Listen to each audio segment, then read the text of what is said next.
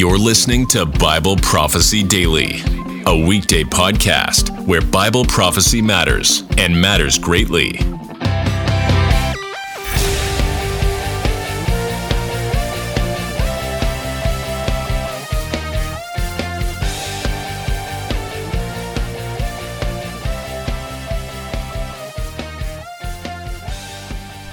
Hey, this is Marquis Laughlin. You're listening to another episode of the Bible Prophecy Daily podcast.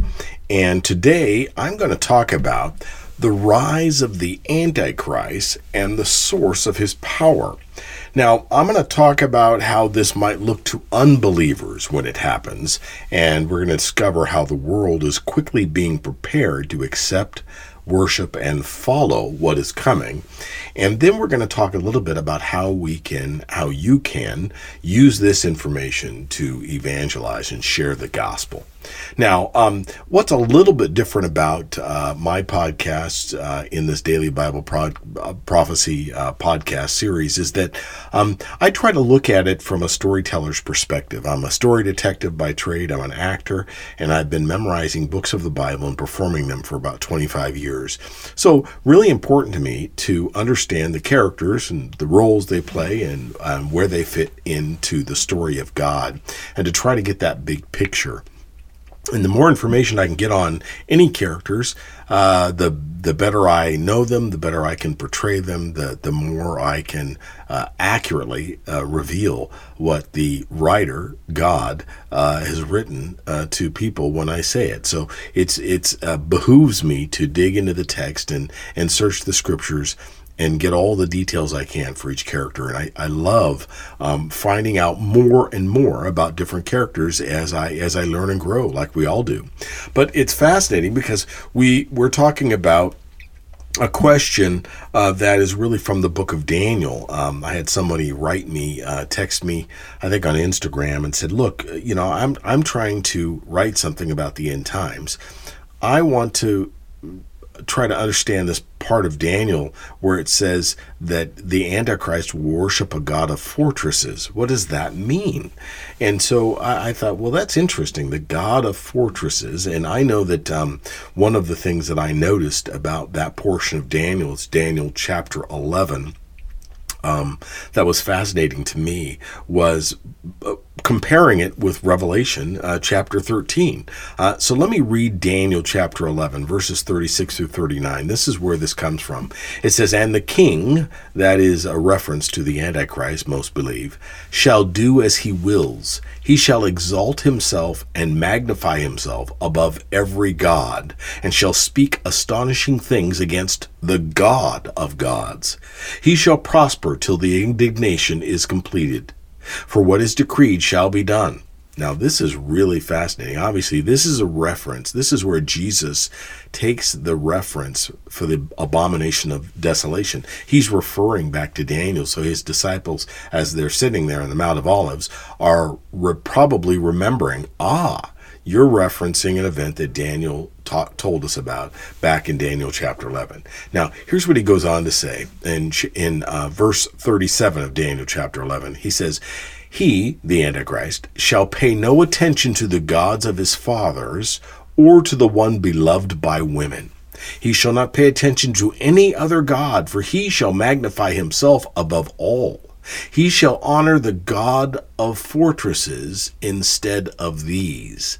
A god whom his fathers did not know he shall honor with gold and silver, with precious stones and costly gifts. He shall deal with the strongest fortresses with the help of a foreign god." And we'll talk about that word foreign in a minute. "Those who acknowledge him he shall load with honor. He shall make them rulers over many, and shall divide the land for a price." So that's the passage in Daniel chapter 11. It's verses 36 through 39, if you want to go back and read it. Fascinating because it's all about the Antichrist. Now, there's so much in Scripture about the Antichrist and his career, but we're going to we're going to kind of focus on this whole idea of him worshiping, or it says he shall honor the God of fortresses instead of all of these other gods that other people have worshiped. A God whom his fathers did not know, he shall honor with gold and silver, with precious stones and costly gifts. Interesting.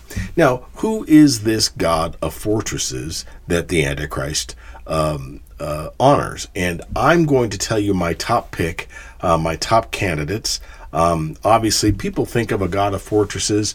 A lot of people think of the god Ares. It was a Greek mythology. There was a god of war named Ares. Very, very popular Greek god. But I don't think it's going to be whatever the demonic entity was behind Ares. I believe this is higher level stuff, and I think Scripture points to it.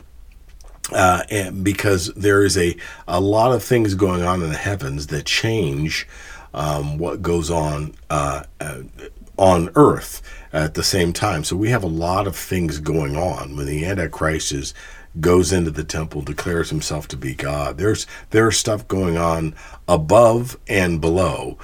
So you have this simultaneous things taking place. You've got war in heaven, and you've got things going on down in earth. And I'm going to try to share how those might work as we move forward and look to the next section of Scripture. I'm going to get into Revelation chapter 12 in a second. But before I do that, I'd love for you to know about a ministry I'm involved in called Last Days Overcomers. You can go to lastdaysovercomer.org and find out more. Great organization. We are committed to overcoming evil with good and sharing the gospel in the end times. And we believe that we have the greatest tool God has given anyone, any group of people, fulfilled Bible prophecy. We can show people exactly that God has done everything he said he was going to do, and we have all of the proof, and we have all of the evidence, and we can show them everything, but we need to know it to be able to use it. And so we're committed to educating and transforming people through the Scriptures. Once you really find out about what God is going to do, and that he has predicted all of human history, it's not piecemeal anymore. He is sovereign, and you can show and prove it to people. And you need to be one of those people who knows how to do that, because that is your equipment. That's God's resume that you're showing every time you try to share the gospel. No one needs to be saved by a God who is not in control of all of time. And that's one of the proofs that the prophets would use, is they would remind people that God did what he said he was going to do 5 minutes ago. Look at all the things he did historically, and here's what he's going to do in the future.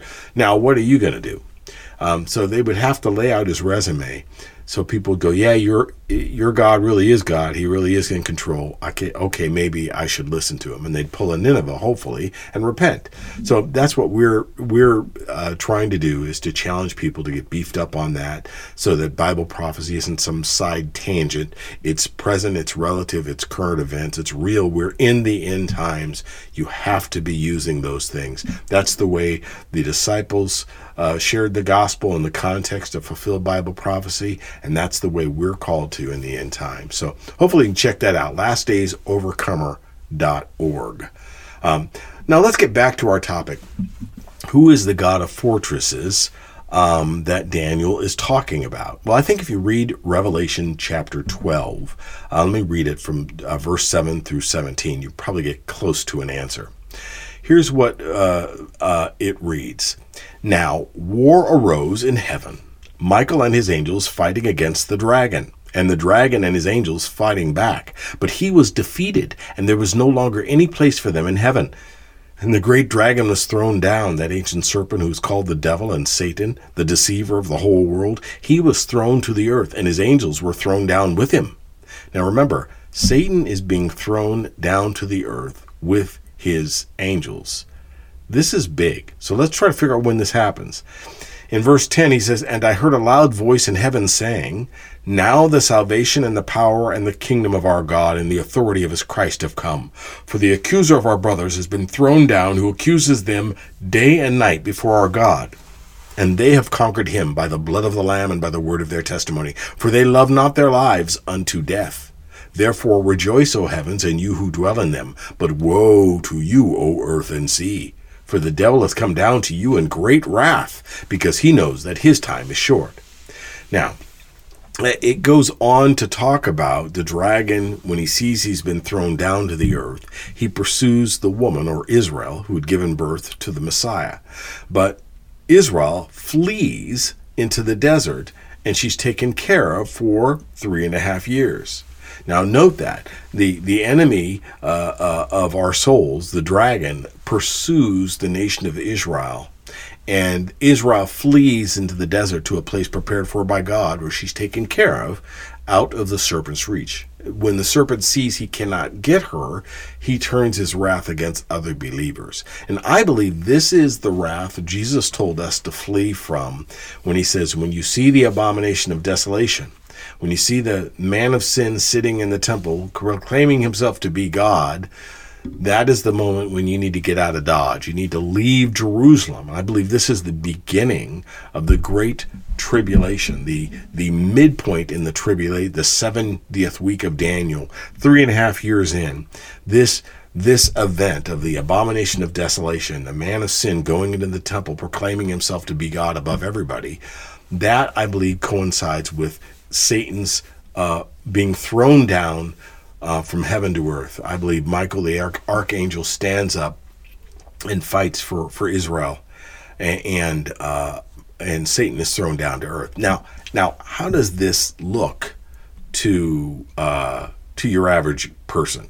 Your average unbeliever is not going to go, oh, there's Satan. You see he arrived here with his angels?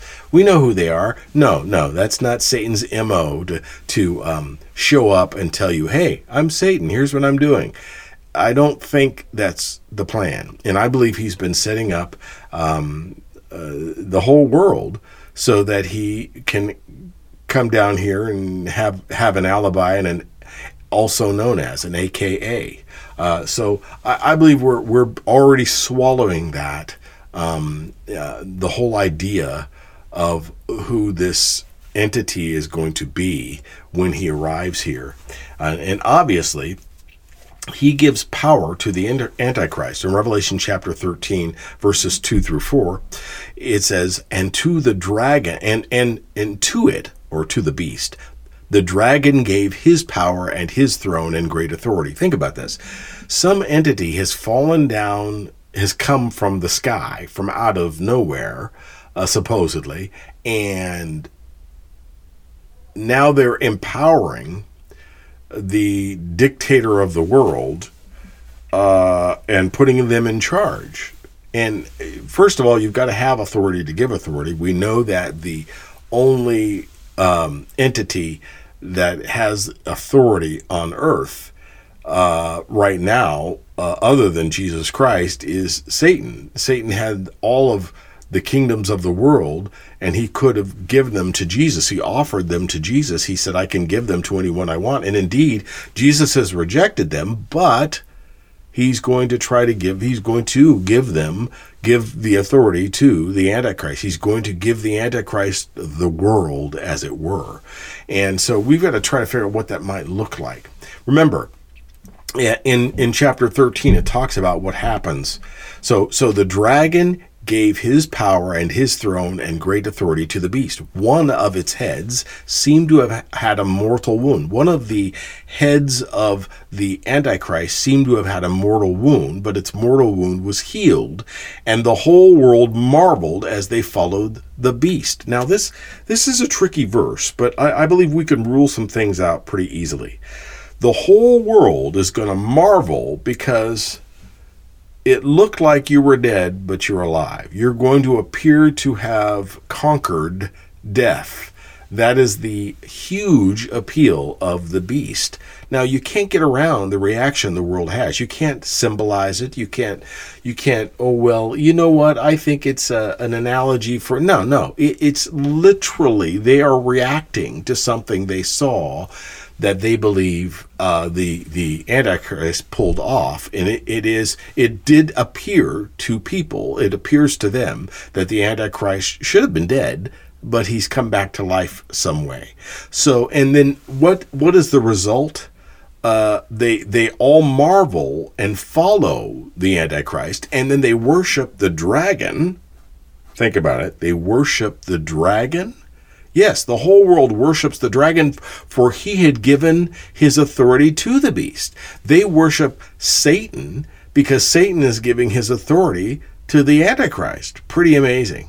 And they worship the beast, saying, listen to what they say, who is like the beast, and who can fight against it? Now remember the campaign that Be Like Mike? Everybody wanted to be like Michael Jordan. You know, wears tennis shoes, and if you did, you'd play like he did, but you want to be like Mike. That was the whole idea, the whole ad campaign. Be like Mike. Well, everyone's going to want to be like the beast. Why? Because he appears to have victory over death, the ability, some supernatural way that he doesn't have to die. So very hard to make war with somebody if you can't kill them. And also, why would they praise him for being able to make war? Because he has a god of fortresses. He has Satan, the dragon, behind him, giving him the power to make war on a grand scale. Now listen, the basic premise here is that the Antichrist is going to be very powerful in war, and he's going to get this power from directly from Satan. And I don't believe that Satan is going to come down and say, I'm Satan, here's my buds, here's my guy, follow us. I believe he is going to have an also known as an AKA secret identity or a public identity that is not Satan. He is going to deceive everyone, and he's going to appear as an angel of light or an alien from another universe or a planet. And we've come down, me and my friends here have all come down because you guys are at the point where you might destroy yourselves. We're going to save you. Here's who I'm putting in charge, and I'm going to give him our knowledge and our technology. Remember, demonic and fallen angels are always offering knowledge. That is the big thing. Remember, it was the tree of the knowledge of good and evil. That was the issue. That is the offer. Do you want the knowledge to know how to not have to die? Do you want to be able to know how to do the trick I did? Here, take this mark. So that is the whole idea, and I believe that we're being sold on that by every film we see about aliens and UFOs. It's as if the society thinks that the Bible doesn't account for other forms of life in creation, and that nothing could be further from the truth. The Bible accounts for life that is not human, that exists and roams this planet. There are plenty of supernatural alien beings, as it were. And as a matter of fact, speaking of aliens, the word that is used in Daniel chapter 11, that he is going to worship a foreign god, it literally means an alien god.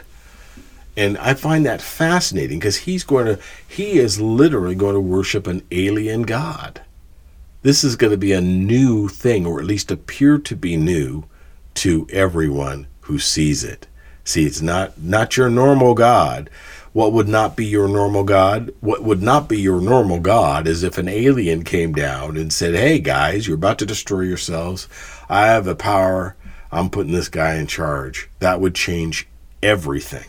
And that would enable the Antichrist to actually declare himself to be God, and people actually believe it because he could bring himself back from the dead, among other things. And of course, we know that the man of sin is going to be the son of destruction. He is going to cause much death and much destruction. You can look at a list of his victims, different countries and people groups in Daniel chapter 11 and 12.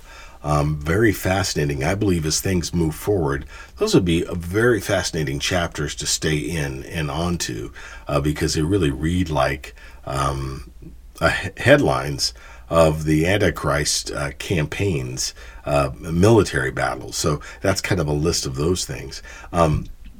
I think that we've been warned about this. We've been told that in Scripture, we've been told that even if an angel appears to us, that we are not to believe another gospel. And remember, the enemy appears as an angel of light, and that is what I expect Satan to do in these end times. And he has a short time to deceive the whole world. So we have this information ahead of time. We can look when our friends say, hey, this alien came down and they're saying this, what do you think? They're going to be so convinced, but we can show them God said this alien would be here doing exactly what he's doing, pointing to this person, saying he's going to save you. And we'll be able to tell them about the mark. They'll be able to see it, read it. They'll know it was written 2,000 years ago, and that God knew everything that was going to happen before it happened. And so that's the whole idea of listening to programs like this and staying awake and alert and adding to our knowledge. We have opportunities to share the gospel because we know what is written in God's word, and we can show it to people, and they can put their hope and trust in a God who is totally, really in control of all human history. So that's my hope and prayer for you. Thank you for giving me the opportunity to come to you a few times each month and share my heart and anything that I'm seeing or any questions that people ask us that we think, hey, let's dig into that and share that. So thank you, and we'll see you next time. Maranatha.